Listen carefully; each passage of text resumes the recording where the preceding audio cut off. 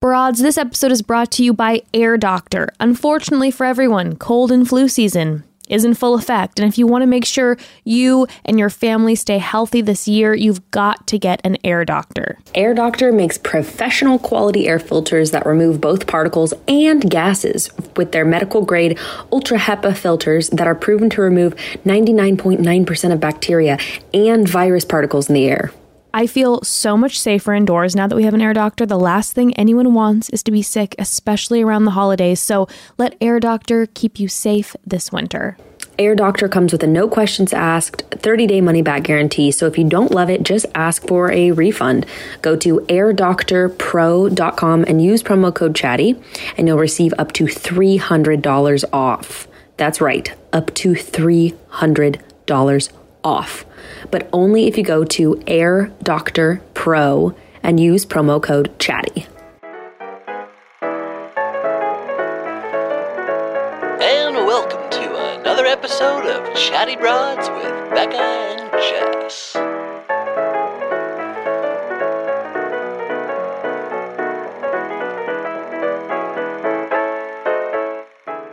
Well, hello, Broads. Good morning. Good morning. Good morning.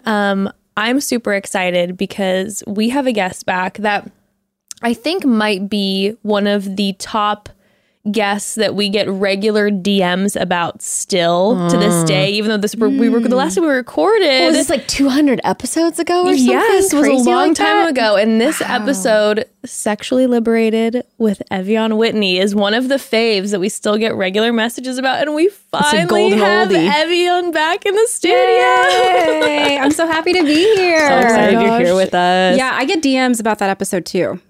It was one of our favorites. Literally years ago? It was, I think 2 it was years? in 2018, maybe? Yes. It was one of our earlier episodes, and this was like all very pre-pandemic. Yes. Yes. I hadn't moved to LA yet. No, not yet. In fact, I think where you moved... I moved during the pandemic, or right before the pandemic happened. Oh my God. I moved in February 2020. Yeah. So you've been neighbors with us for a while, and we haven't been able to see each other because of the goddamn pandemic. Yeah, but I'm happy to be in the space with you all. It's so good to see. I feel like a lot has happened since then. A lot So with much in your life, with your personal identity, all like so many different things. Yeah, lots of growth. I would love to kind of hear about what the last couple of years like has been for you. Oh man, I mean, where do I start? Well, one of the biggest things is that I moved to LA. Yes. That was a massive change for me and something that I really, really wanted to do. And I'm so glad that I did it come hell or high water. And that's been really nice. It's been really good for my mental health, and it's been really good for my like creativity as well. What else? I came out as non-binary last year. Was it last year? Yeah, it was last year. God, there's so many things that have happened that I'm like having trouble tracking. Well, and also the time frame is just it's bananas. Yeah, like, we're not time? linear anymore. No, there is no time. We're literally not. We're not linear anymore. And Broads, before we dive into an incredible conversation with Evian, are those holiday movies you're watching putting you in the mood to be romantic or look for a partner? Well, finding that someone just got easier with Match dating app. Oh, and check out this fun fact. Match's annual survey found that for the first time in more than a decade, emotional maturity ranks higher than physically attractive on singles priority lists. In fact, pre-pandemic, being attractive was number 1, and now it's all the way down at number 8. So, emotionally mature adults are the new sexy. Yes, we love to see it. I personally have many friends who have found amazing partners on the Match dating app. So Broads, if you are looking, check it out. Find that person that only uses the word ghost to describe paranormal activity and knows liking mezcal isn't a personality trait. Find them on the Match app. Are you guys ready for something more? Because if you know what you want and you're not afraid to say it, download Match. And now, messaging your top matches is free. So download the Match dating app. Yeah, I came out as non-binary, which was a really exciting experience for me. And then I also wrote a book. Yes. So yeah, pretty much, I think shortly after...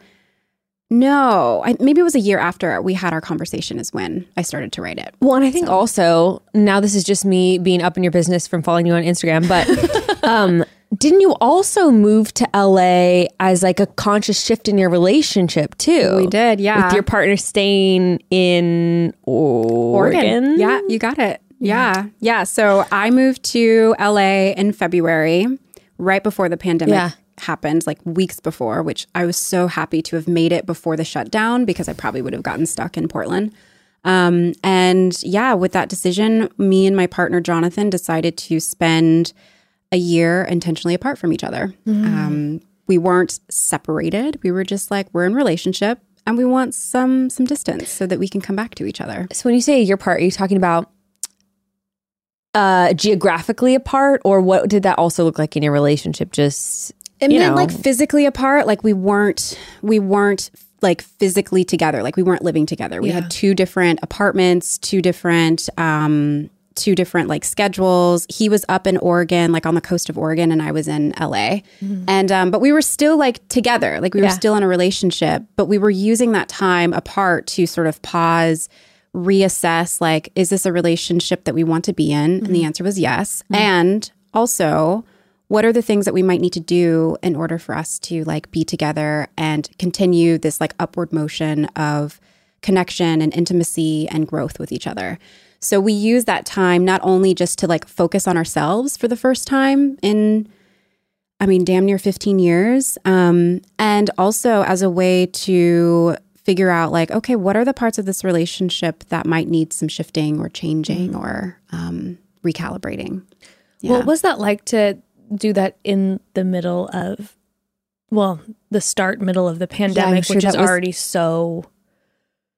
Like, that was not the intention. That was like I was clinging to, what I knew. Yeah. And I'm sure your intention was like, I'm going to LA. I got my friends. Like, this literally is that. I was life. like, I had so many plans. It was going to be my 33rd birthday. I was like, I'm going to spend my Jesus year with all my friends, have a big party.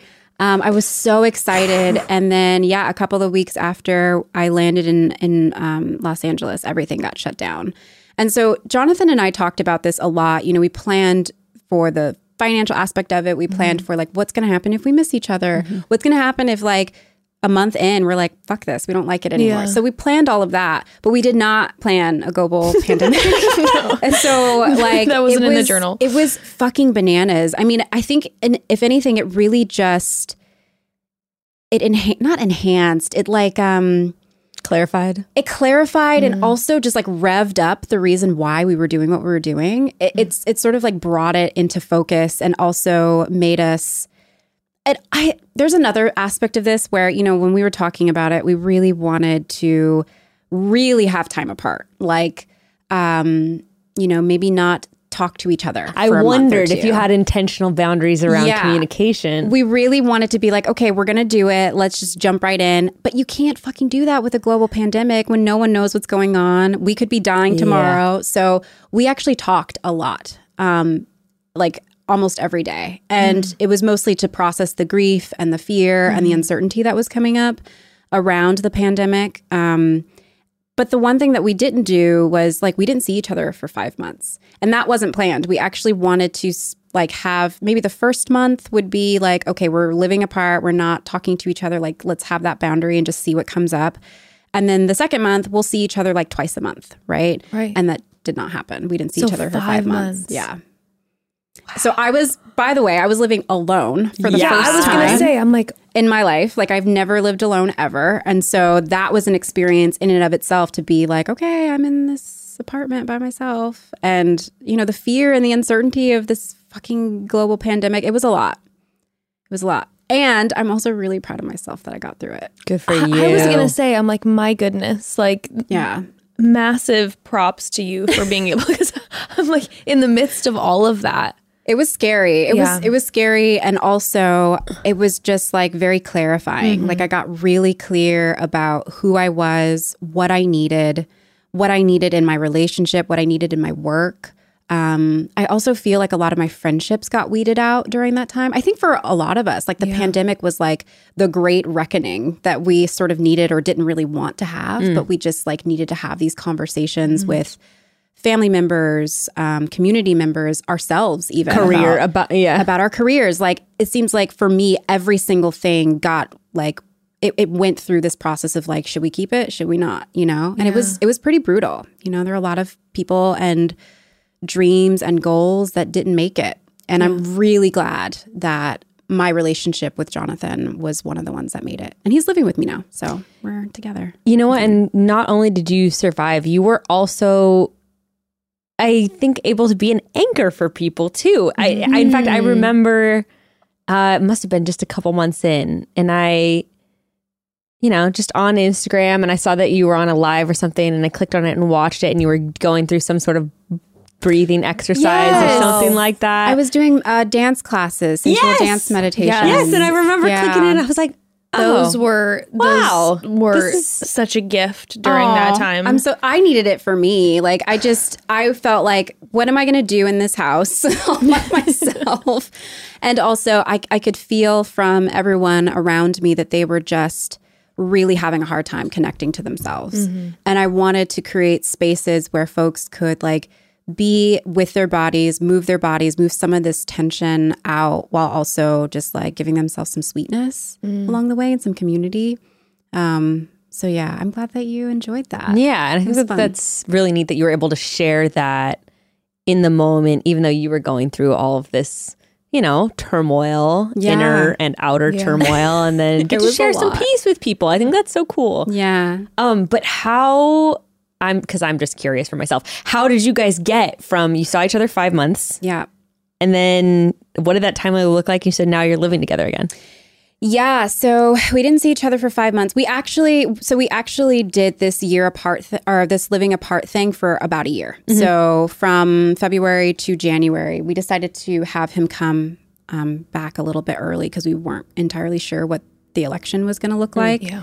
And that felt really important to us just in terms of safety. And I think at that point, we just felt like we were done. We're like, okay, we got everything that we needed out of this experience. Yeah. There's nothing more that we want from it. We really were fucking missing each other. And I really wanted to sort of integrate some of the things that I was learning about myself in real life with him, you know? Because I mean, it's one thing to be in a relationship with someone and be like, wow, I'm having all of these, you know, epiphanies. This is how I want to be in this relationship. It's another thing to actually practice it and do the thing. And so I think we both just felt this sense of completion. And it was wild. There was a pretty long period of just like getting used to having somebody in my house. And in my bed, because he moved in with me. We didn't get a new apartment because, like, fuck that. LA housing market is like, I'm like, I am staying here forever. So he moved in with me.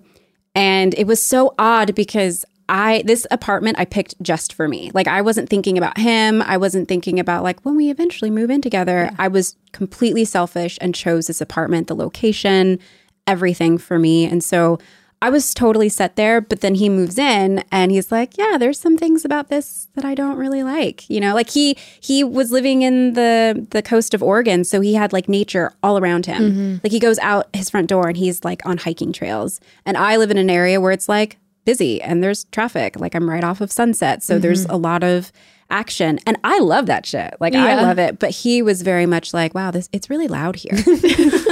And I'm like, yeah, I dig it. But so that was an adjustment. And then also the adjustment of like not being alone. I really surprised myself by how quickly I acclimated to being alone. And I thought that it was going to be hard. Like I thought that I was going to be like, oh, I fucking hate this. I just want to be around people. But I was really luxuriating in that space and in that time. And so when he moved back, I was like, can you go now?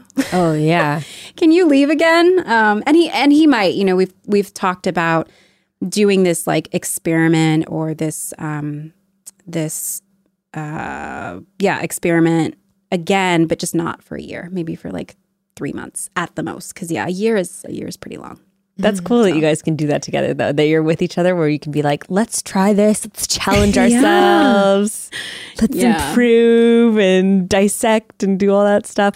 I was just thinking on a much smaller scale, but it was interesting because I had this conversation on my Instagram with some people. My boyfriend went on a surf trip for a week. So I was with my 2 kids and it was kind of the same thing where I'm like, oh, this is going to be a little much. Normally he's right there. helping with breakfast, doing the whole routine. I was like, oh man, it's going to all be on my shoulders. And then at the end of the week, I was kind of like, we are in a rhythm, dude. The house has never looked so clean. Yes. I'm on top of my shit. Yeah. We're up in the morning. We're going. We're killing it.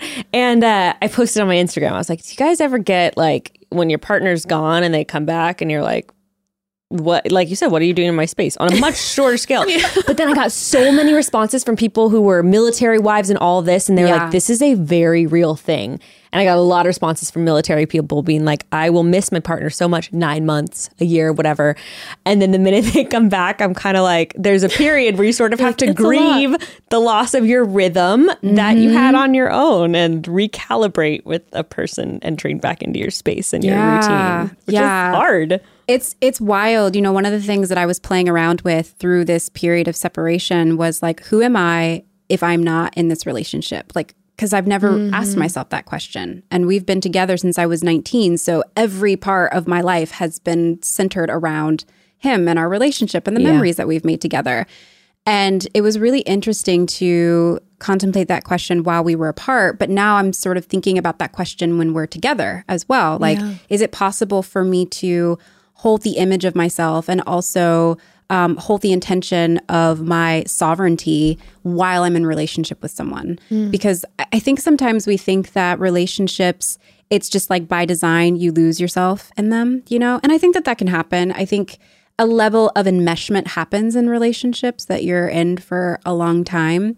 But I am trying to like hold both in each hand to be like, yes, I am a wife and also I'm my own person. Like, how can I create the space for me to still be who I am and to have that space and autonomy and agency while also celebrating the parts of my relationship?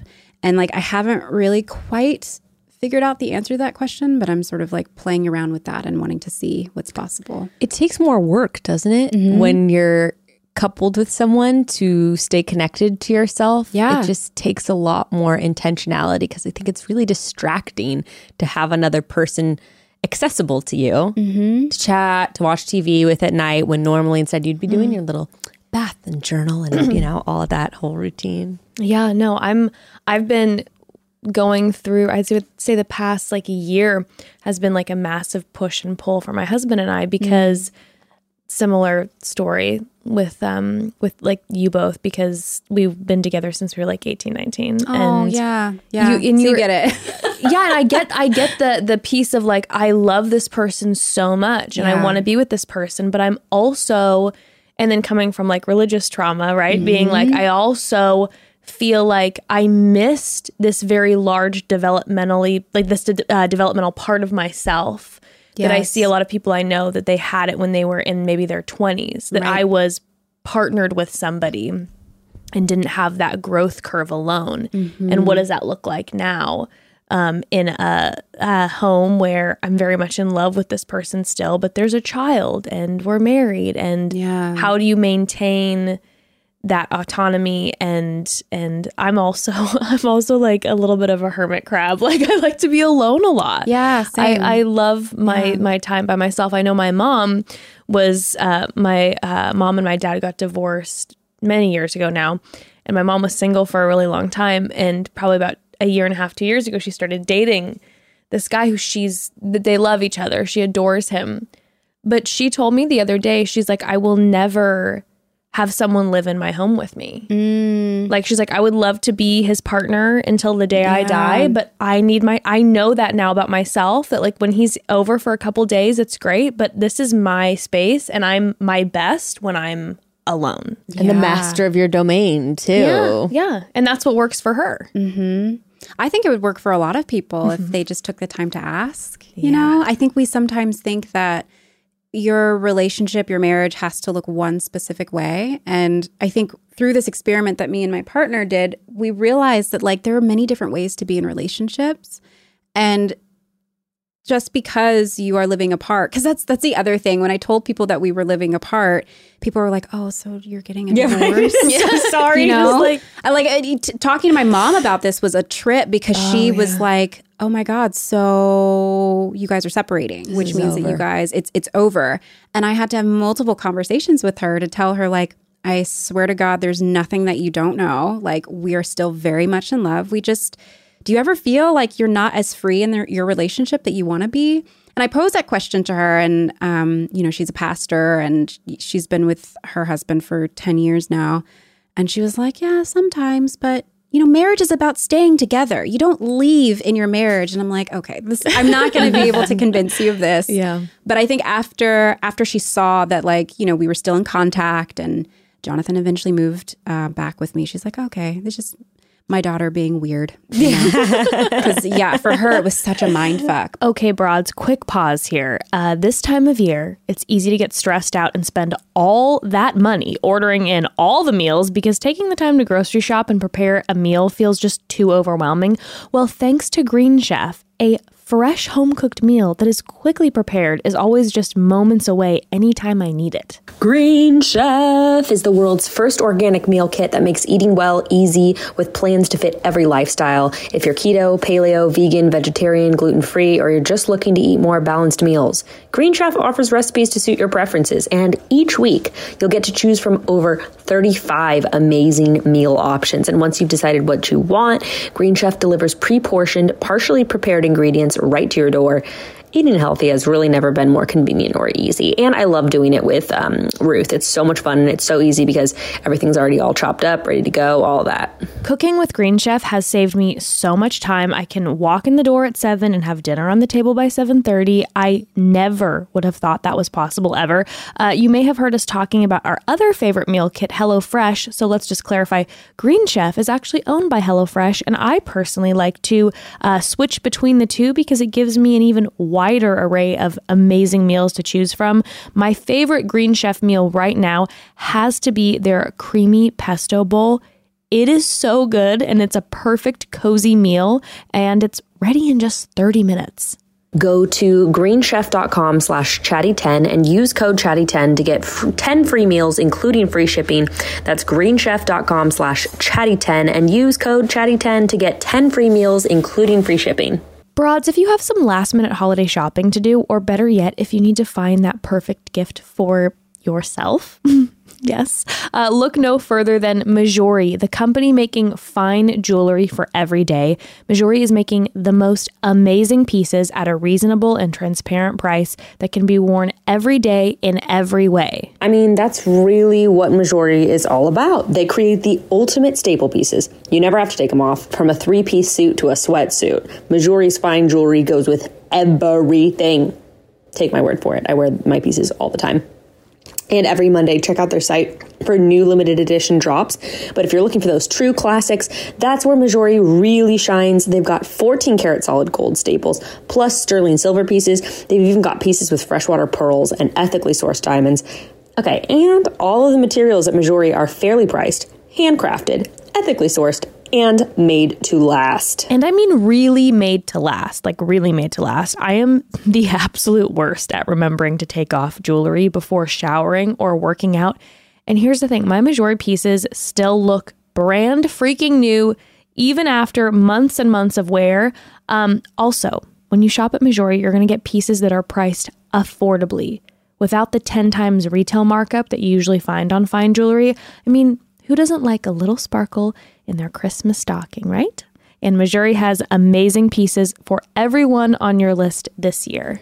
Head to mejuri.com/chatty for 10% off your first order. That's mejuri.com/chatty for 10% off your first order. Mejuri.com/chatty. But yeah, it is. I mean, it really is such a paradigm shift to think about relationships in ways where I think that, at least for me, I've thought that if you want some time apart from your partner, it means that there's something wrong, that there's an issue that's going on. And maybe that's true. Like, I think that can be true for some people. But I think it's okay to have moments or periods of time where you're like, I just want to be alone because I miss being with myself, or I miss having access to parts of myself that I don't get access to because I'm in a relationship that has me caretaking and like looking outside of myself. And that was one of the biggest things that came up for me when we were doing this period of being apart, was that like I am like a chronic caretaker. And I'm also very codependent. And so it really confronted me with the ways that like, yes, I'm in love with this person, but also there are ways that I'm in relationship with you that are really toxic. And I don't want to perpetuate the same models of behavior that I watched my parents go through or you watched your parents go through. Like how can we be in relationship with each other that is really intentional and healthy without losing ourselves and losing our identities? Like, how can we be interdependent instead of codependent? And again, there's not a lot of models for this, you know? I mean, my models of marriage were codependency, the wife is subservient, like you are sort of like a sexual object for your husband. Like there wasn't a lot of autonomy or choice even. So I'm going to toot my own horn. I'm really proud of myself. Yes. And proud of the relationship that I've built so that like both me and my partner are allowed to be where we are. And it's not like he doesn't love me. It's like, no, he's his own person. He's having a moment. Let him have a moment. Like I don't need to hover over him, you know? You know what I struggle with? I was just talking to a friend on the phone with the other day. I was talking to a friend. I said, where is the line between becoming independent and autonomous and the number one thing I always hear people say when they get divorced or something is, oh, we just drifted apart. And I was telling my friend, I'm like, how do you know where sometimes I have fear of what if we become so independent and autonomous that we drift apart? How do you create intentional space for connection? Actually, that's the answer. You create intentional space for connection while maintaining autonomous, independent lives. But that's so much easier said than done. Totally. Totally. And, but it's just interesting. But I would imagine like if you are, like consciously, making sure that there is that connection there while separating or whatever, I would imagine if you do drift apart, that then might be your answer. Yeah. Yeah. I also want to just hold space for like drifting apart doesn't have to mean that like we are disconnecting from each other. It might mean that like one of us is growing faster than the other or like transforming in a way, and we need to ask our partner to like, hey, show up a little bit more or like come with me on this journey. I think a lot of us like feel that like drifting apart means like, oh, there's nothing I can do because we're drifting apart and we're just like out to sea. And, but we have resources. And if we really are committed to the relationship or committed to being in partnership with someone, we'll do the work that we need to do in order to like check in. How can we get on each other's level? Is it possible for you to get on my level? And does that have to mean that we're in a space where we have to end the relationship? It doesn't necessarily have to. We can also be very impatient people, right? Where it's like, maybe it's going to take 2 or 3 years for that person to catch up to you. Maybe it's not right and the relationship needs to end. Or maybe we need to settle into the discomfort of feeling a little off, not on a little misaligned for a couple of years until that person can do whatever growth or whatever is necessary. Yeah, everybody grows and heals on their own time, But I want to encourage people to think about like, I know for me, I got really identified with being a wife and being a partner to this person, And so the biggest question that has like just blown that open for me is like, okay, I am a wife, yes, but who am I if I weren't in this relationship? How differently would I be moving through the world? Would I still live in the same area? Would I still have the same friends? Would I have the same hobbies? Would I eat the same dinners? Like these were all things that I was thinking about while we were together or while we were apart. And it was really interesting because there was overlap. Like I could see like, yeah, actually I am kind of similar in some ways. And then there were things where it's like, no, I want to eat pasta every night. Like, and like the real pasta, not the gluten-free pasta. You know what I mean? And like go with the real shit, okay? Yeah, like and I mean ultimately gluten-free pasta is better for me, but I want to encourage people to just think about those things and to not be afraid of what comes through in terms of the answer, just like use that as information. Yeah, sitting in that discomfort. I know like my husband and I had a conversation recently where we were like really rehashing some past, like our relationship when we were like just married or like, engaged. And we were having this really uncomfortable conversation that is off of what you're saying, where it's like, would I do these things if I wouldn't have been with you? Would I have moved here? Would these have been my friends? Would this have been my career? Yes. And we had this very like sit in the muck, painful conversation where like we both were like, oh my God, in a place where I didn't know what I wanted, I pushed my desires on you and I didn't allow you to have space to have your own choices. And I forced this to be both of us instead of allowing you to continue to have your autonomy, and like being able to then sit with that and being like, I did do that and he did do that. And, you know, we did it to each other in different ways and being like, okay, this is uncomfortable. Yeah. But like the fact of the matter is like, you know, there would have been a lot of things that we would have changed about our path, and that's okay. Here we are now, but making sure that moving forward, that doesn't get convoluted again. I think, you know, those small choices too that you're talking about are really interesting to think about. Like you said, like the food or like the whatever. And now that you say that, I'm sort of recognizing that I've been exploring some of that in our relationship, where it's just simple choices like, oh, I have defaulted in relationships to, okay, you are going to watch a movie and veg out on the couch. I was wanting to go, you know, spend some intentional time to myself, but now that you're watching the movie, I'll just sit on the couch and watch the movie, you know? Or like, you're getting Uber Eats and I don't really feel like having like French fries at 11 p.m., but like, you're doing it, so I'll, you know, I'm going to eat it too. Yes. And instead, consciously, which for me has been a big deal, consciously making the choice of like, I'll go read a book in my room and you can watch TV and you can order the Uber Eats, and like, that's okay. I'm not going to do that just because that's actually, if I'm listening to myself, it's not really what I want to do or what I need right now. And that's really big. It's about checking in with yourself and not going to that default. Like, default is such a beautiful word for this, because like once you're in a relationship for a long time, you can get into like a slump where you're doing the same things, watching the same television. It's like, and that's not to say that those traditions of comfort are bad, but I think sometimes we can get into those traditions without like really being like, do I want to be in this? Or am I just automatically putting myself here because this is what we do, this is what we eat, you know? And it's okay to be a little selfish and to carve out maybe a day. And like, that's the other thing that I want to say too, is that, you know, it's very easy for me to talk about this because I had an incredible amount of privilege to live apart from my partner for a year. You know, I don't have any kids. My work is remote. I can do it wherever. Even financially, to be like, we can each support our own household. Like, like the financial aspect of this was like, it was not cheap. You know, I was very lucky that we had a lot of savings that we could pull from with that. And that, you know, I make a decent living with my job. So I don't want folks to think that they cannot explore aspects of this on their own, like in their own way.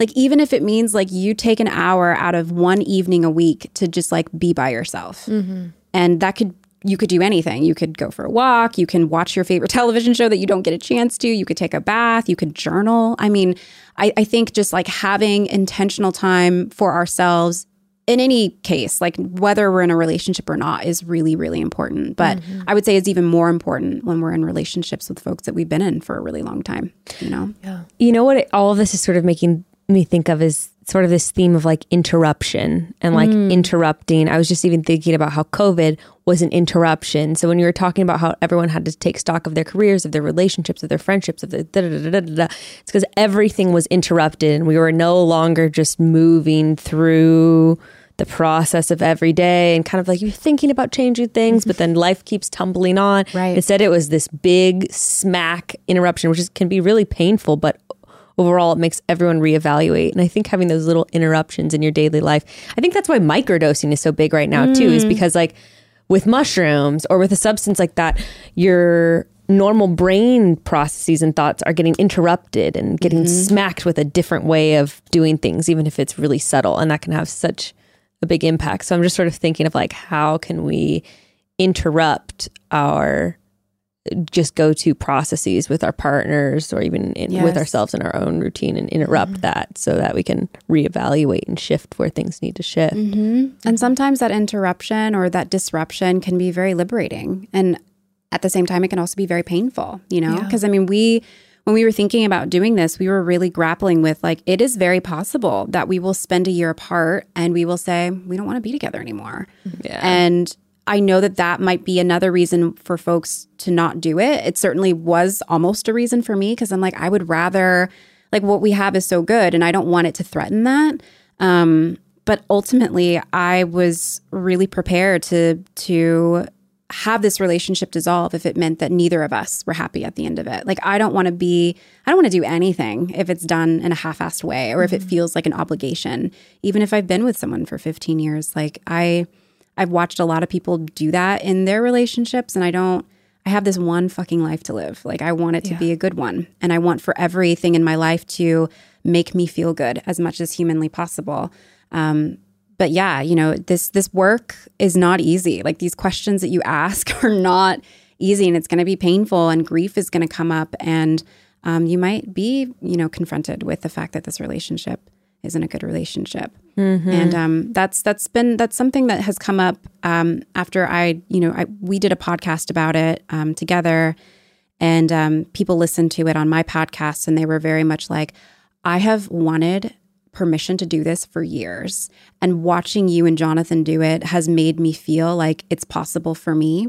And I even got a message from someone who was like, I have a feeling that my story won't end in the same way as yours. Like, you guys came back together, which is beautiful, but I think that I'm pretty certain that this is going to be the dissolving of my relationship. And I feel okay with that because I know that that's what I need, what we both need in order for us to be happy. So yeah, I'm a fan of this regardless of whether we stay together. I think it's really profound work, and it really is a disruption against like all of these systems and stories that we've been taught about love and marriage and fidelity and commitment and all of that. Yeah, narratives of ourselves too, of like who we are and how we relate to people. That's right. Another thing that you have talked about was a sort of coming out as being asexual. Is that correct? That's right.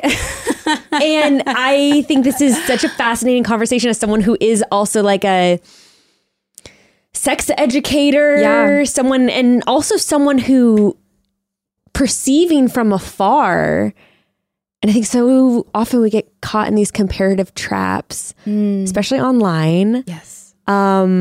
I feel like in the past, I have seen you or listened to your podcast. And I'm just like, oh, maybe one day I will come into my full sexuality the way this person has, or like, and you're not supposed, you're not supposed to do that. But in your head, that happens, right? Yeah. You're like, oh, this person is so much more sexually abundant, or like, whatever it is, Sure, you get these narratives. Yeah, of course. And then to see that disruption and to be like, oh, wait, you can see someone online and see what they do and be like, oh, I bet their sex life looks like this, or I bet that their personal sexuality or whatever it is, how many orgasms they have, how often they masturbate, whatever. You start creating all these made up, imaginative stories. And then being like, oh, yeah, I actually have no idea what's going on in this person's life and what their story is like. So I'd love to hear you just kind of discuss.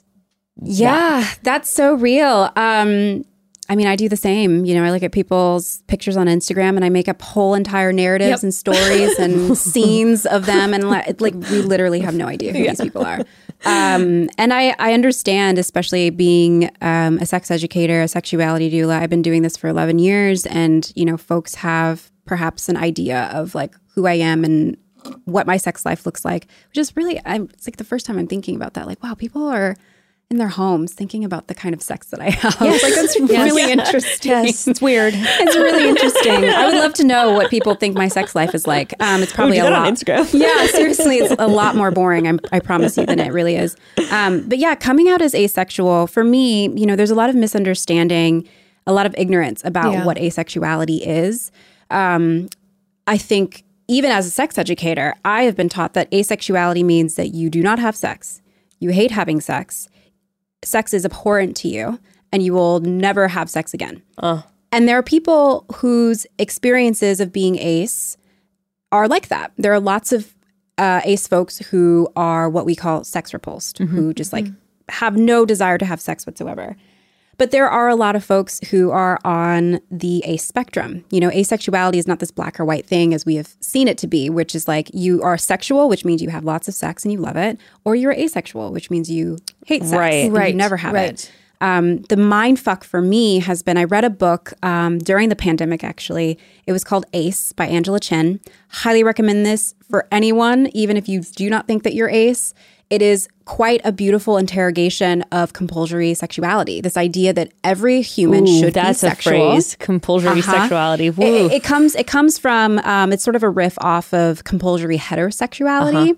But Angela Chen describes it as, this idea that everyone should be sexual. We automatically assume that everyone is sexual. And if you are not sexual, there's something wrong with you. And you need to take a pill, or you need to do yoni steaming or whatever, so that you can get your sex life back or your libido back. Which, by the way, what is that normal that we're measuring being sexual at? What does that mean? I have no idea. I mean, even in my own work, when I think about myself and the ways that I'm sort of measuring myself to this sexual standard, I'm like, where did that come from? Right. Because it's not a person in my head. It's not like I see someone like Beyonce, for instance, and I'm like, okay, I know that person has sex this amount of times a day. Right. I want to have that. It's like, it feels as insidious as like religious trauma, like this idea that you need to be a good person by doing this. You need to save your virginity, et cetera. And then I et cetera. remember like picking up, being at a young age, and it just infiltrating my brain, like picking up Cosmos and like different magazines, and saying like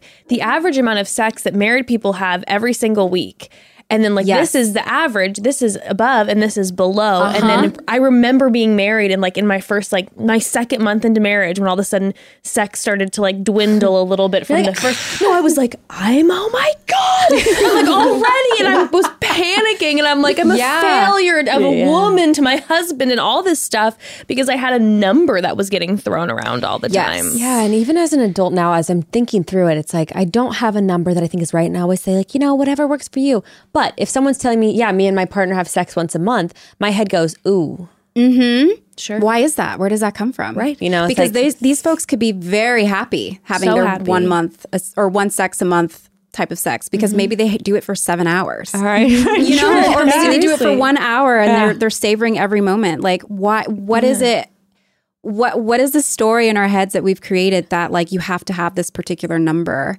Because there's a line there. Like, we have a line there where you're like, you guys maybe need some help, like in your relationship. Sure. This is how often. I mean, it really depends on like your own personal desires for sex. And I think the one thing that I love about coming to this understanding that I'm ace is that it gives me the flexibility to be nuanced in my sexual identity. Yeah. That I don't have to be this sexual being all the time who wants sex and desires sex, which that's never been the case for me. And I've had a very hard relationship with my sexuality, because I read those same Cosmo articles as well. I don't know if you remember, I don't think they have this anymore, but there was Cosmo Girl. It was like Cosmopolitan for like tweens. Yes. And we were being taught about like, how to flirt with a guy. And like sex was very much a part of and it is very much a part of our world, like it's at the center of every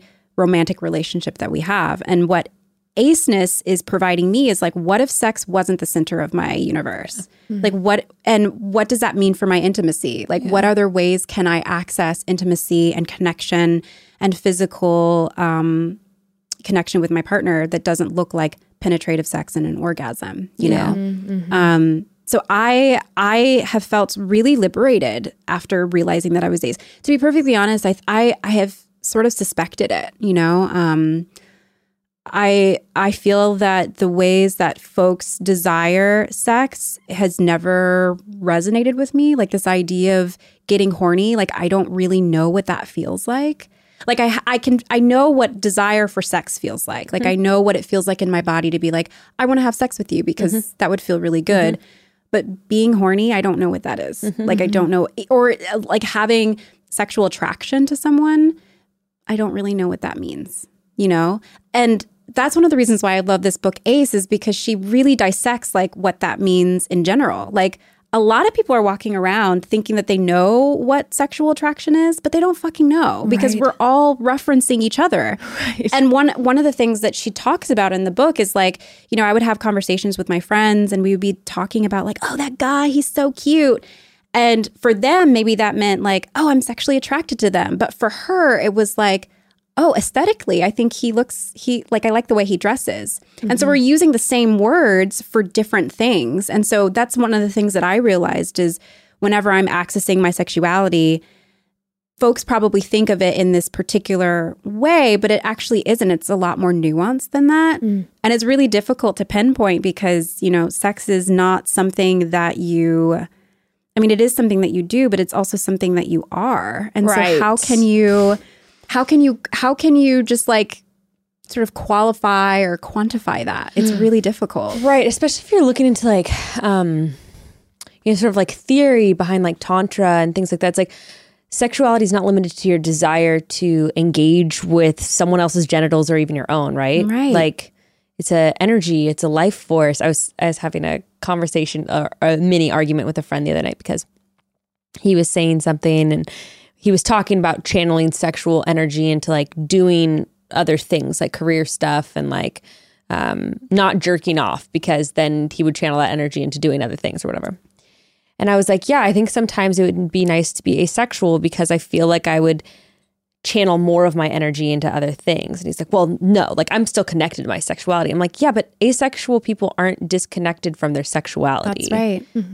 It just probably, I don't know. The way that I see it is like what I said, like it not necessarily being tied to desire to like do something physical with someone else or with yourself all the time or as much as maybe other people. Yeah. I mean, the way that we can understand that there are many different types of like everyone is different and they have their own expressions of like happiness or sadness. It's like the same with sexuality. But for whatever reason, we put this standard on ourselves that's like if you are a sexual being, that means that you have sex in this way and you desire in this way and you are horny in this way and you are supposed to have an orgasm in this way. And it's not like that. Like every body, literal body is different and everybody's experience of sex and how it resonates in their body, if it does at all, is different as well. Yeah. And so I like the freedom of aceness because it allows me to be the full spectrum of my sexuality without having to pinpoint it to one larger end of the spectrum. It's like some days I feel more ace and other days I feel more sexual. And like I'm able to move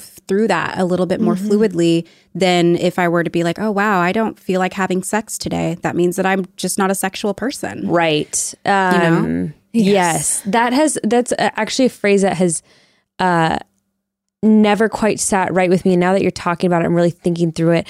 I was listening to a podcast this morning and someone said something about them being like a highly sexual person. And I was like, I know what you're trying to say, but I don't think that that's being said in the right way, because saying that someone's like very sexual implies that other people are not very sexual. And I do kind of believe that we are all, and I'm probably not saying this right, but I sort of believe that we are all sexual because we are, I don't know, just like the spirit and force that like makes up us and makes up passion, all these things that are not just tied to the physical act of sex or masturbation.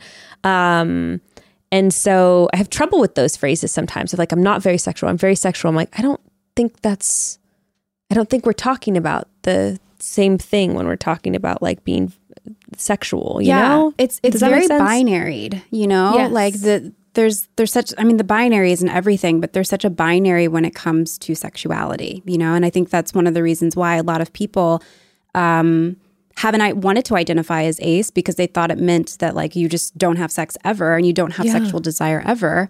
And even when I came out, people were like, so you say that you're asexual, but you still have sex. That means that you're not asexual. Right. And I'm like, first of all, that's not how that works. I'm allowed to identify however the fuck I'm allowed to identify.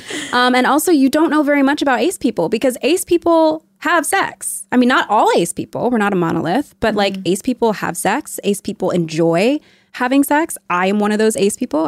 I like having sex. I enjoy having sex. I just desire it in a different way. I don't desire it in the ways that Cosmopolitan or porn has told us that I'm supposed to desire it or that other people are desiring it. And matter of fact, I believe that there are a lot more people walking around on the ace spectrum than we think. I agree. There's a statistic that we hear all the time, which is like 1% of the population is asexual. And I'm like, no. Maybe if we think about it in this binary term, but I know that there are people, and even after I came out, multiple people came out to me and said like, yeah, I think that I'm ace too, because your experience of your sexuality sounds very much like mine. And if you say you're ace, then I guess I'm ace too, you know? So I want to hold space for the nuances and the flexibility of our sexuality. And maybe someone has those nuances and they don't feel comfortable calling themselves ace. And that's totally fine. You don't have to. But for someone like me, having that identifier has helped me to feel a lot less alone. And it has also just helped to explain in my own brain, like, oh, I'm not broken. I just desire differently. Right. You know? And it's so interesting. Okay, broads, one more quick pause, and you're going to want to listen to what I have to say. Because if you have a list of New Year's resolutions a mile long already, you're going to need some reinforcements, because you can't learn how to be a world-class tennis player or a Michelin quality chef without some help. And that is where Masterclass comes in. With Masterclass, you can learn from the world's best minds anytime, anywhere at your own pace. I first watched my dad do Masterclass over COVID. He was like, I'm going to learn some things, but with my time out, and I was captivated. I had to try it, and I love it. You can learn how to play tennis with Serena Williams. You can improve your cooking with Gordon Ramsay, or you can learn to write songs with Alicia Keys. Casual. With over 100 classes taught by a range of world-class instructors, that thing you've always wanted to do is closer than you think. The lessons are really immersive also, with like cinema quality videos and additional resources offered for each class. Like they have lesson recaps. They also have supplemental materials.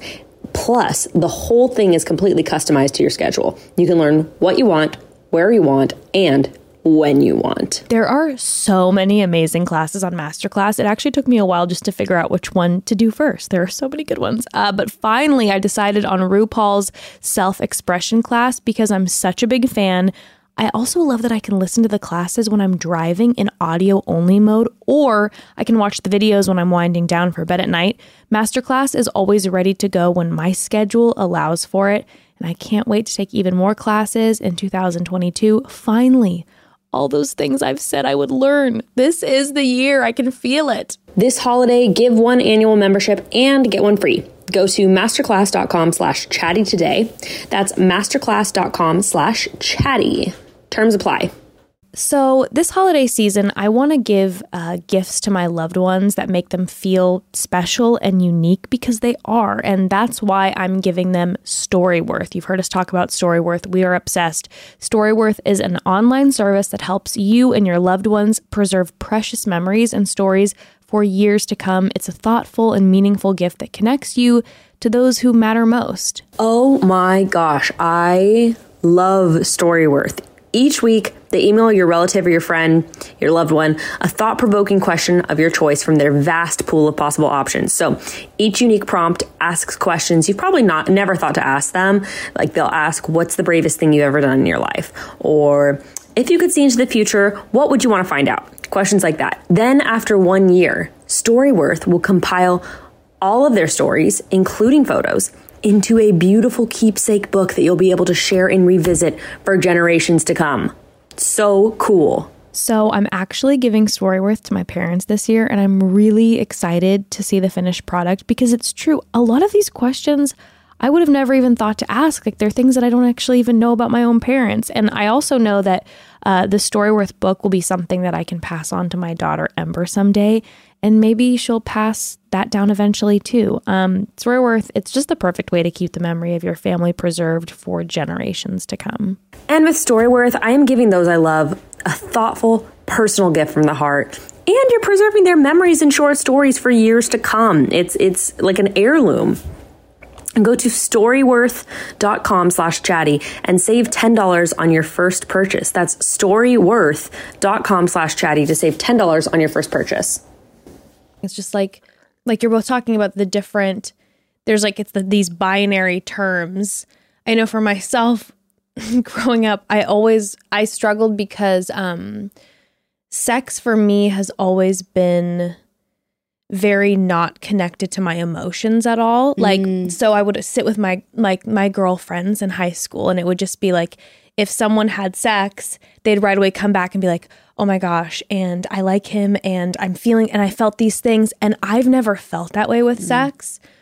I I almost feel more, maybe I'm using the term wrong, but I almost feel more sexually turned on in conversation. And I like having the act of sex, so my body wants to feel the act of sex, but I don't have that feeling. So when I was growing up, I'm like, I could very easily go have a one night stand with someone or have sex with someone that I had a crush on, but then not feel more emotionally. Yes. And so then I was walking around always feeling like, oh, I'm a slut. Like, because, and I can't express that. I'm sitting here talking to my friends and I can't relate to them at all because I'm like, I don't feel that, but I don't want to share it because then I feel this shame of like, oh, you are able to go do this and like, and I've never been able to like know how to frame that. So then hearing you talk about being asexual, like though that's not the term that resonates with me personally, it allowed me to really kind of examine how I feel sexually because I've just always kind of put it in these boxes, these terms, like you're saying, not very sexual, very sexual. And I'm like, I don't know how I fall, where I fall, but I feel like very much a certain way about it that I don't know how to. Do you know what I'm saying? So being able to look at it from a perspective that's not just this binary has been really powerful for me. Like just in my own home, where I'm able to be like, you feel a certain way about sex, I feel a certain way about sex. It's okay. If we have different feelings about it. And also, it's like, it's okay if people don't want to have sex. Like, that's okay. Like, can we just give people permission to say, like, I don't really want to have sex right now, or tomorrow, or next month, or ever. Like, sex is not the end all be all of connection and physical intimacy. No, you know, so sad to me how I and people that I've seen, how I have betrayed my own body so many times. Yes, and how I've even just seen it like, again, on the internet where I'm like, holy shit, where I see other influencers doing like confessions and their confessions like this. Oh my God, this one has really stuck with me. I told my husband after I had the baby that I actually had to wait 12 weeks. And I'm like, that makes me hurt. You don't have to fucking lie to your husband. Yeah. You can tell your husband the doctor said 6 weeks and you can say, I don't want to have sex. Yeah. And I don't want to have sex. And I, again, don't want to have sex. And I don't want to have sex. You could say that for the rest of your life. Yes. And there was another girl I had who wrote in a question. And she was like, when will I start enjoying sex? And I was like, when you stop saying yes to sex that you're not enjoying. That doesn't mean that you're going to start having pleasurable sex. I'm saying stop saying yes to sex that you're not enjoying. Yes. Stop. You're hurting yourself. Yeah. You're hurting your body. You're traumatizing your body every time you do that. Stop saying yes to sex that you would rather say no to. Like, and that's so hard, especially as people who have been like enculturated as women, and we've been told that like sex is sort of like this currency of love that we have for our partners. It is really difficult to get rid of that narrative. And I know that that's something that has stuck with me a lot. Like, I've had lots of sex. I have violated my body because I didn't want to have it, but I felt like, well, this is what a wife is supposed to do. And also, like, I want to connect with you. Right, like, exactly. I felt that too of like, well, I want to connect with him. Right. But not thinking that there are other ways for us to connect, and not having these really important conversations about like how we each view sex, you know? Because for me, like, yeah, I'll have sex with you. It's fun. Makes me feel close and connected to you.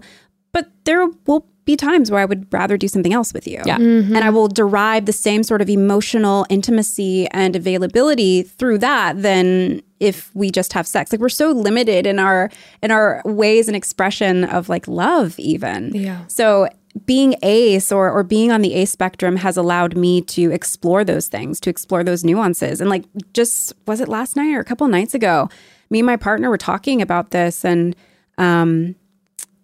something that I have been trying to do more, that I've been really shy of doing because I don't want to put emphasis on the fact that like, we haven't had sex in a week, we haven't had sex in 3 days, or whatever the fuck it is.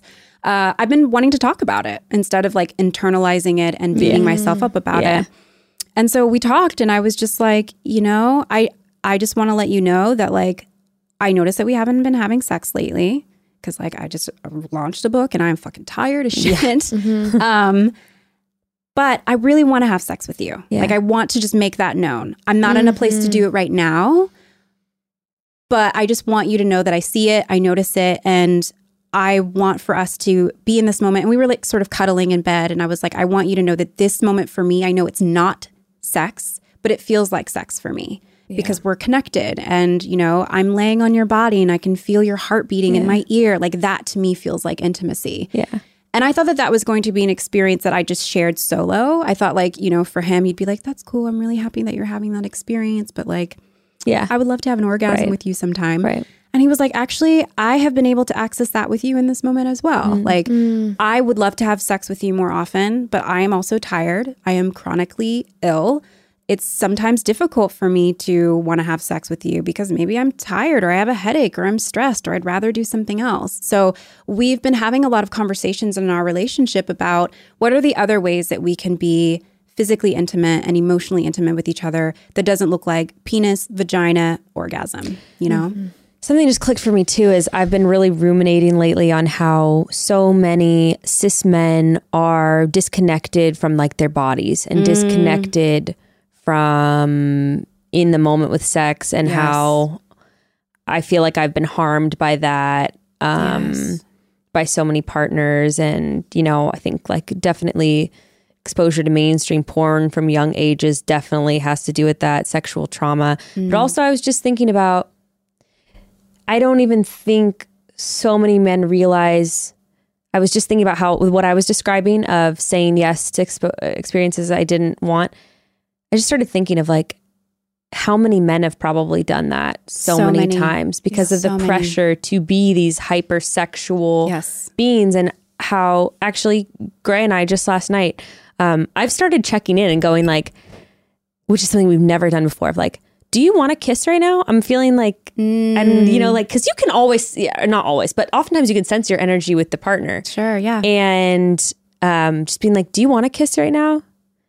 Do you want to make out right now? Like, you know, are you liking me touching you right now? And starting to go through that with him has been really liberating, because I think so often men aren't asked that either. No. Do you actually want me to give you a blowjob right now or whatever? Like, are you actually into this? And it's also okay if you say no. Exactly. It doesn't like, it's not an indictment on your manhood or your masculinity or your sexual prowess if you say, actually, no, I'm not really feeling it. Yes. And last night I was like, sort of checking in with him, and I was like, oh, I'm feeling turned on. Like, do you want to have sex right now? And he was like, no, I'm really tired. I want to go to bed. And it was like actually the first time where I have ever said to him, like, you don't ever have to do anything you don't want to. Yeah. You don't ever have to have sex if you don't want to.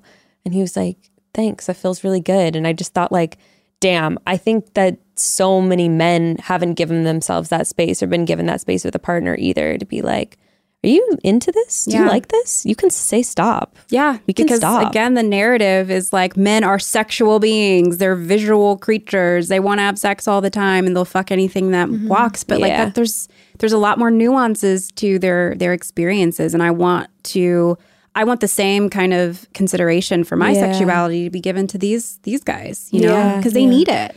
They need to be soft. I have a friend who, we recently had a conversation, and he's cishet, and he was like, we were talking about how he does not have the desire to have penetrative sex, and how for a very long time he has lied about that because he does not feel like he can have that conversation with other they would give him a hard time, right? Of course. And then he's exploring all these, like, I need to go to a doctor because something must be wrong. And it was like, no, like, you don't have to. Yeah. It's okay. Yeah. I was in a session with a client recently, and you know, we'd worked together before a few years ago, and so we're working together again.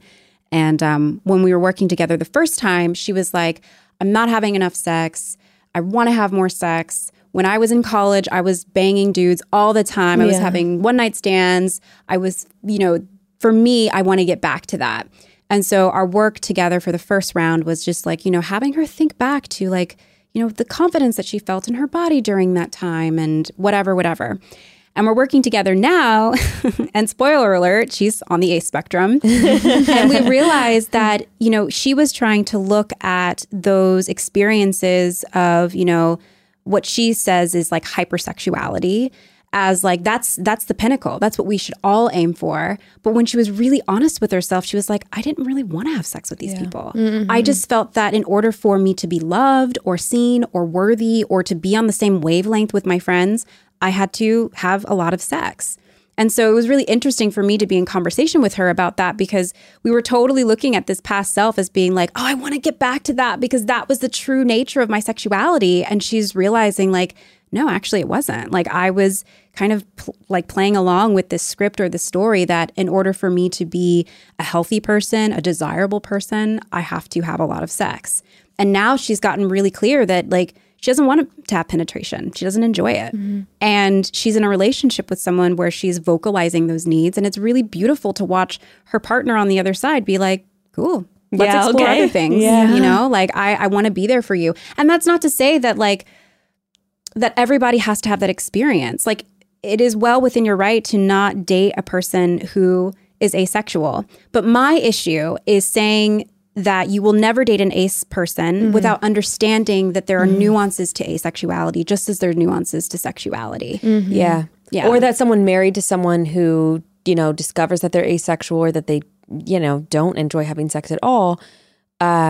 Similarly to the monogamous assumption, right? We've kind of had this discussion on our podcast before because I'm interested in non-monogamy, and someone was like, you know, how could you give your partner the ultimatum of you know, you need to let me have a partner or else? I'm like, whoa. The monogamy is already like an assumed ultimatum that you are not going to have a relationship with anyone else or else. And similarly, thinking about asexuality in relationships, sort of the assumption is you will give me sex or else this and it's like, what if we flipped the script on that of like, actually, I do not owe sex to you, and you can find other ways to satisfy yourself, or this relationship isn't going to work out, rather than, you know, that being on the burden of the person who does not wish to have sex with the other person. Right. I mean, we put a lot of importance on sex. You know, it's like the center of a romantic relationship. And to the extent where it's like, some would even say that that's what sort of discerns a platonic relationship from a romantic one, is the sex. But I know lots of people who are friends and have fucking sex. You know what I'm saying? So like, I'm really wanting to, I really want for us to just like think outside of the box a little bit about like, what does it mean to be in a relationship? Are there aspects of this relationship other than sex that you really enjoy?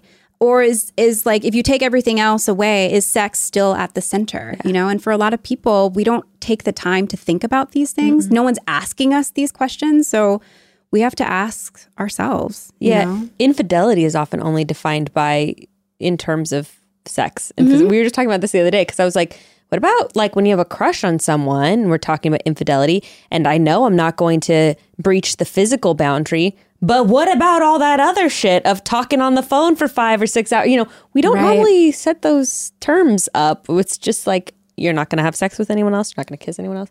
Okay, we're good. And it's like, there's so many other nuances to relationships with people and intimate relationships with people that, I don't know, we don't think about. Yeah. Highly recommend the book Ace. It's incredible. I think it will help even people who identify as highly sexual people, because it'll ask them like, where does this come from? Am I highly sexual because like I actually want to have sex? Or is that a narrative that I've bought into that I need to be a respectable or desirable person? That means I have to have a lot of sex. You know? Oh, completely. I'm like, I was having this conversation with my mom the other day because I would have, you know, years ago would have definitely identified myself as highly sexual because I was supposed to wait to have sex until I got married, and I was already like under the cover of darkness. having sex. You know, so I was like, oh my God, I'm already just like, this is so scandalous. And then once we got married, it was like, you know, I was like, it's happening. It's just constant. And I was just like, I'm just so highly sexual, you know, cut to a couple years in, and that's just not what was happening anymore. And I'm still beyond attracted physically to my husband. And I'm like realizing it was just like, oh no, I did that because that was what I thought I needed to do. So I made, quote unquote, made myself tell myself that I was highly sexual because that was the way that I could be a good partner and be loved and whatever. It's just like, no, it just wasn't. Yeah. Well, yeah. And instead of highly sexual, it might just be like you have hot, like, I don't know, that's not a good way of saying it. I was gonna say like high desire, like frequent like desire for physical connection for people, but that's not a very catchy way of saying it. Highly sexual is a way easier to say that. But it's like, yeah, maybe some people want to have sex with a lot of people, different people, frequently, easily, quickly. But I don't necessarily think that person is like more sexual than the person who enjoys having their once a, like you said, their once a month 7-hour romp with their husbands. Like, seriously, it's just different. And I guess that's what's important of all this is like it's just different.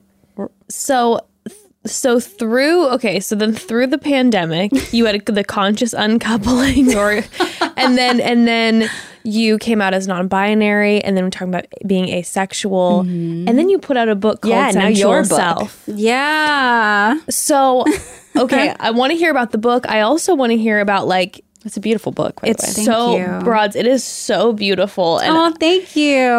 We'll have all the links. Happy. We'll have all the links for it in the episode notes. But I'm so curious if the past 2 years while writing this book, the time alone, coming out,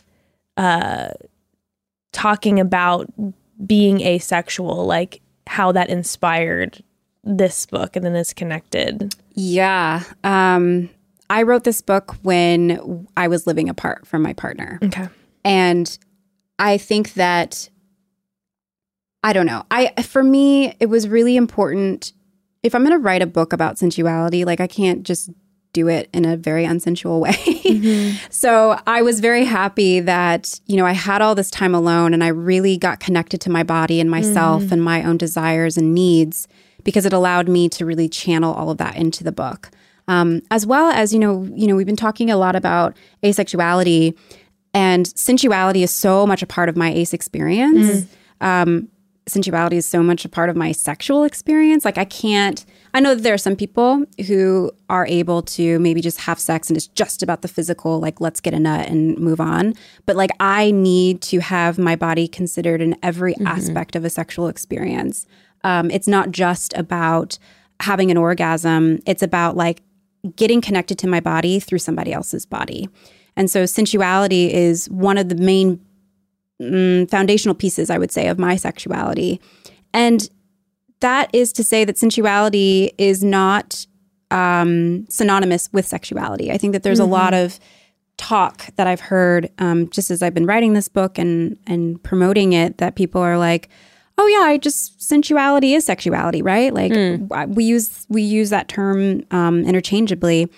And the way that I see sensuality is that it is just you having a private and personal experience with your own body. That it's possible for you to have that experience and have someone else gaze upon it or be inspired by it. But first and foremost, it's about the relationship that you have with your body. And, one of the things that I was taught about sensuality, and I'm wondering what you two have been taught about sensuality, is that the first image that comes to mind, and I really want to get rid of it, of a sensual person is Jessica Rabbit. This idea of like the big tits and the slinky dress and the legs showing. It's all about something that you are being. It's like maybe an aspect of performance, that sensuality is performance. And I don't necessarily think that that's true, but I think that definition or that understanding of sensuality has been really flattened. This idea that sensuality is about what you buy. It's about the lingerie that you wear. It's about the candle that you smell. Like with this book, am asking for folks to explore sensuality on their own terms and to also explore for themselves my philosophy, which is that like you are a sensual being. It doesn't matter like what shit you have in your closet or like how much you spend on face care. Like if you have a body, you are sensual. We have the senses. Yes. And your job is meant to reclaim that part of yourself and to create space for that part of yourself to be shown outside of the gaze of like performance or hypersexualization that I think sensuality has gotten. What was your definition of sensuality and like how? Yeah, very curious about that. I would say it's probably similar to yours. Like my first image right away is has so many layers to it. Wow, now that I'm thinking about it, holy shit.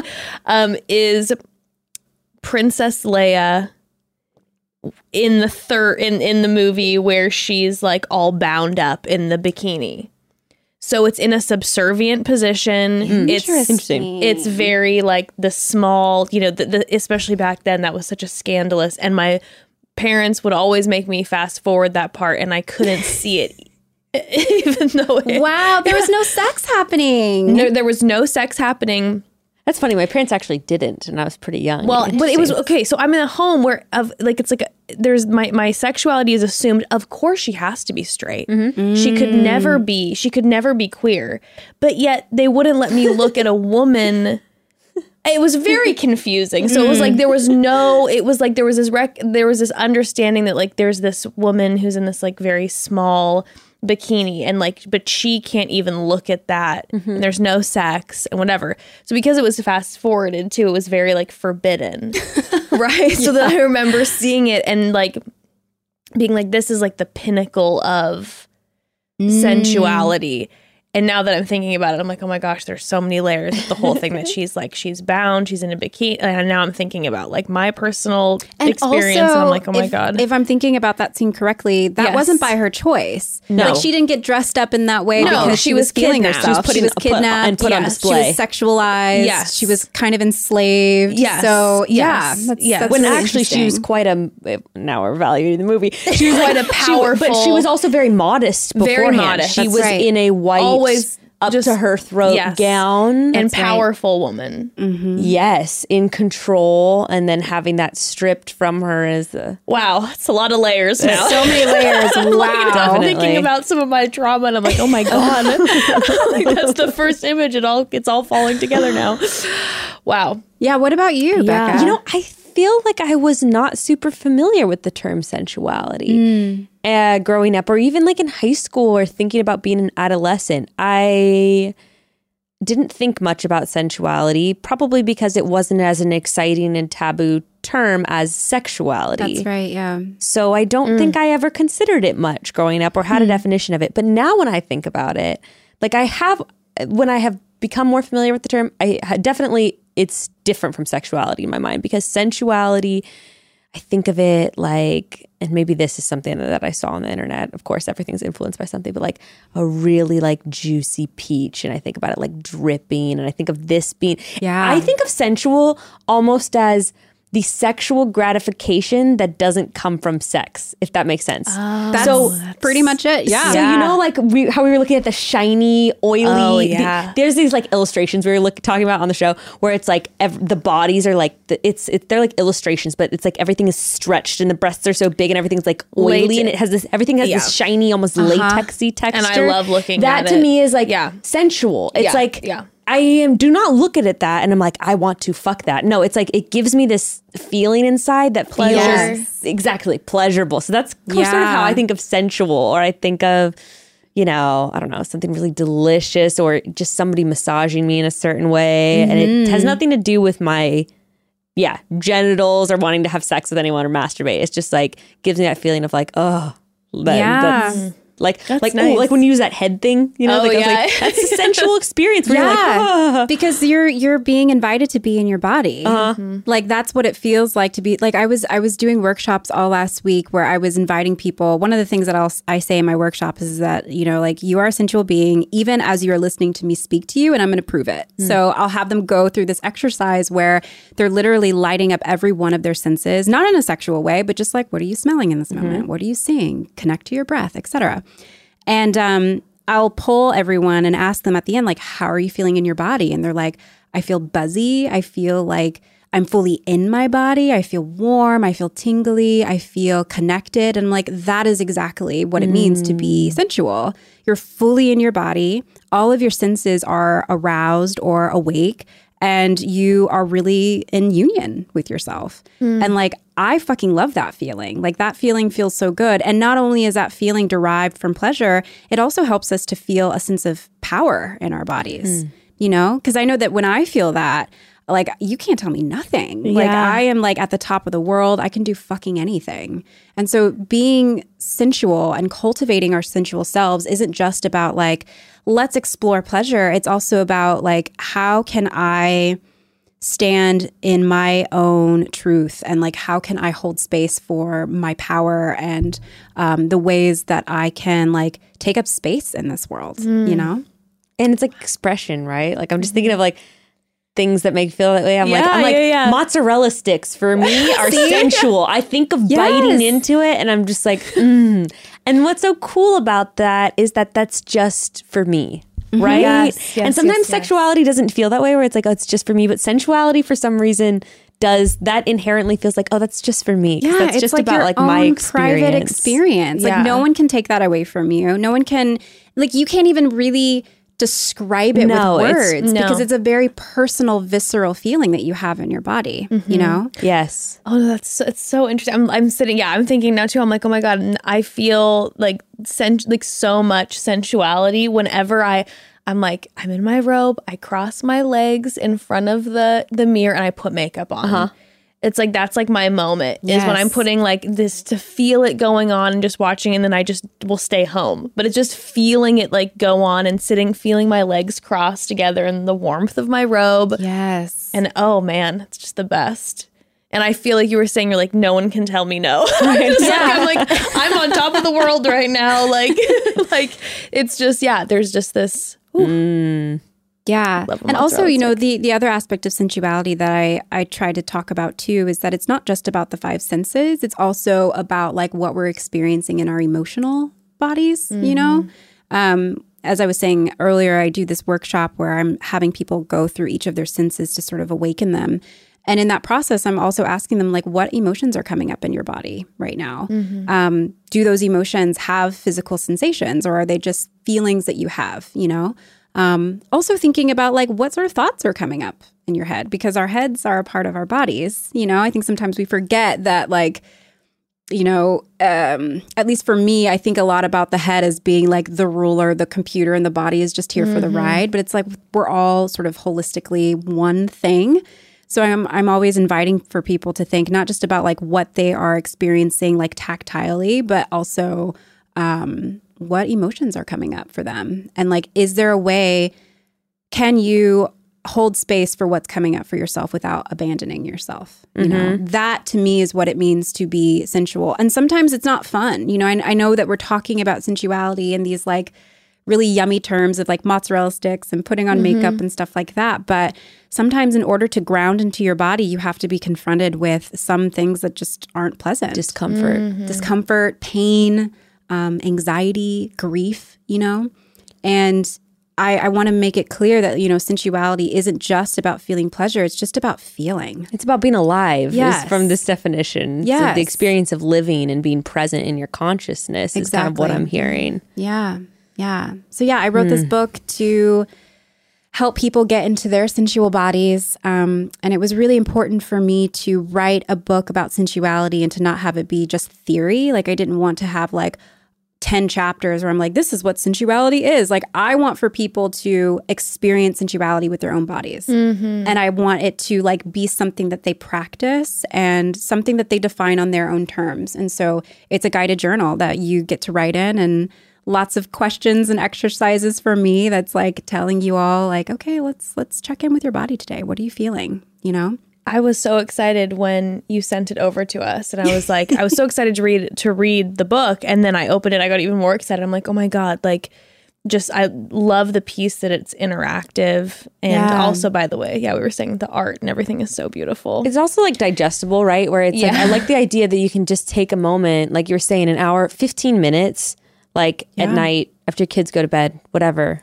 Just take a little moment to be with yourself, to ask yourself these questions, take a little moment to write. And it's just a very attainable piece of time that you can hold for yourself and your body. Yeah, that was really important to me too. You know, I think we talk a lot about like, what are the practices that'll make you feel connected to yourself? And that's cool, but it's a lot easier if you have like something that's like this book's whole purpose is for you to explore it. Like, not to just like read it and put it on your nightstand and like never look at it again. Like, this book is a built-in practice of connecting to your sensual body. And that is kind of like, I feel like the barrier of entry with that is really low. Like, there's not like high stakes with it. You can just pick it up, write a couple of words down, and move on with your day. But even that is very powerful, right? You know, I think sometimes we think that practices have to be long and you know, very elaborate. But I mean, just sitting down and asking yourself, where is my breath located in my body right now? And just taking a moment to feel where, like, the sensation of breath, whether it's in your chest or in your belly, and just noticing, like, that is a practice. That is a practice of coming home to yourself. I love it. It's like powerful stuff. It's like the way to have an interruption, like we were talking Yes. about earlier. Yeah, disrupt it. Yes, disrupt the system. Disrupt with That's this. the other thing too. You know, a lot of us are walking around not connected to our bodies, and we have very good reason to. You know, we're traumatized. We're in a fucking pandemic. We're constantly moving fast, and this practice is about getting us to slow down and come back into ourselves in a world that's telling us that we are better and more productive when we are doing for others and not taking that time for ourselves. So I've been kind of telling people, like, not only is it like a sensuality journal, it's also a giant fuck you to the man, because like the man is always telling us to keep moving, to keep going, to be productive, to consume. And this book is like, no, just like be with yourself. Yeah. I love it. I'm so beautiful. excited to go through it. I know, me too. Yeah, let me know how you like it. I cannot wait. And Broads, all this info will be in the episode notes. Also amazing to get for yourself and for a friend. Yeah. Or a family member. Like, this is... Or for the men in your life. Men need sensuality I was actually thinking that going through this. I'm like, I'm going to make my boyfriend do this with me. Yes. It's so important. It's so important. Also, your podcast. Yeah, Sensual plug away, Self. please. Yes, please. Plug your things. Plug. Yes. So my book is called Sensual Self. You can find that wherever you find books. I would like to mention that independent bookstores are great. So if you can find it at an indie bookstore, that's even better. I have a podcast. It used to be called The Sexually Liberated Woman. Yes. But since I came out as non-binary, that word didn't really resonate with me. So it's now called Sensual Self. My podcast can be found anywhere you listen to podcasts. And I've been plugging my newsletter lately because I've been trying to divest a little bit from the Instagram bullshit. So love that. Yeah, I'm like, I want to have like real interactions with people that aren't dictated by an algorithm. Yeah. I'm really, really wanting that. So folks can sign up to my newsletter. It's free at evionwhitney.com/subscribe. Yeah, I think that's it. Amazing. Thank you so much, Evian, for coming back. Yes, It was so nice. Great thank you for conversation having as me. always. It's always so good to chat with you guys. Yeah. We so appreciate you. And we'll chat soon, Broads. Chat soon.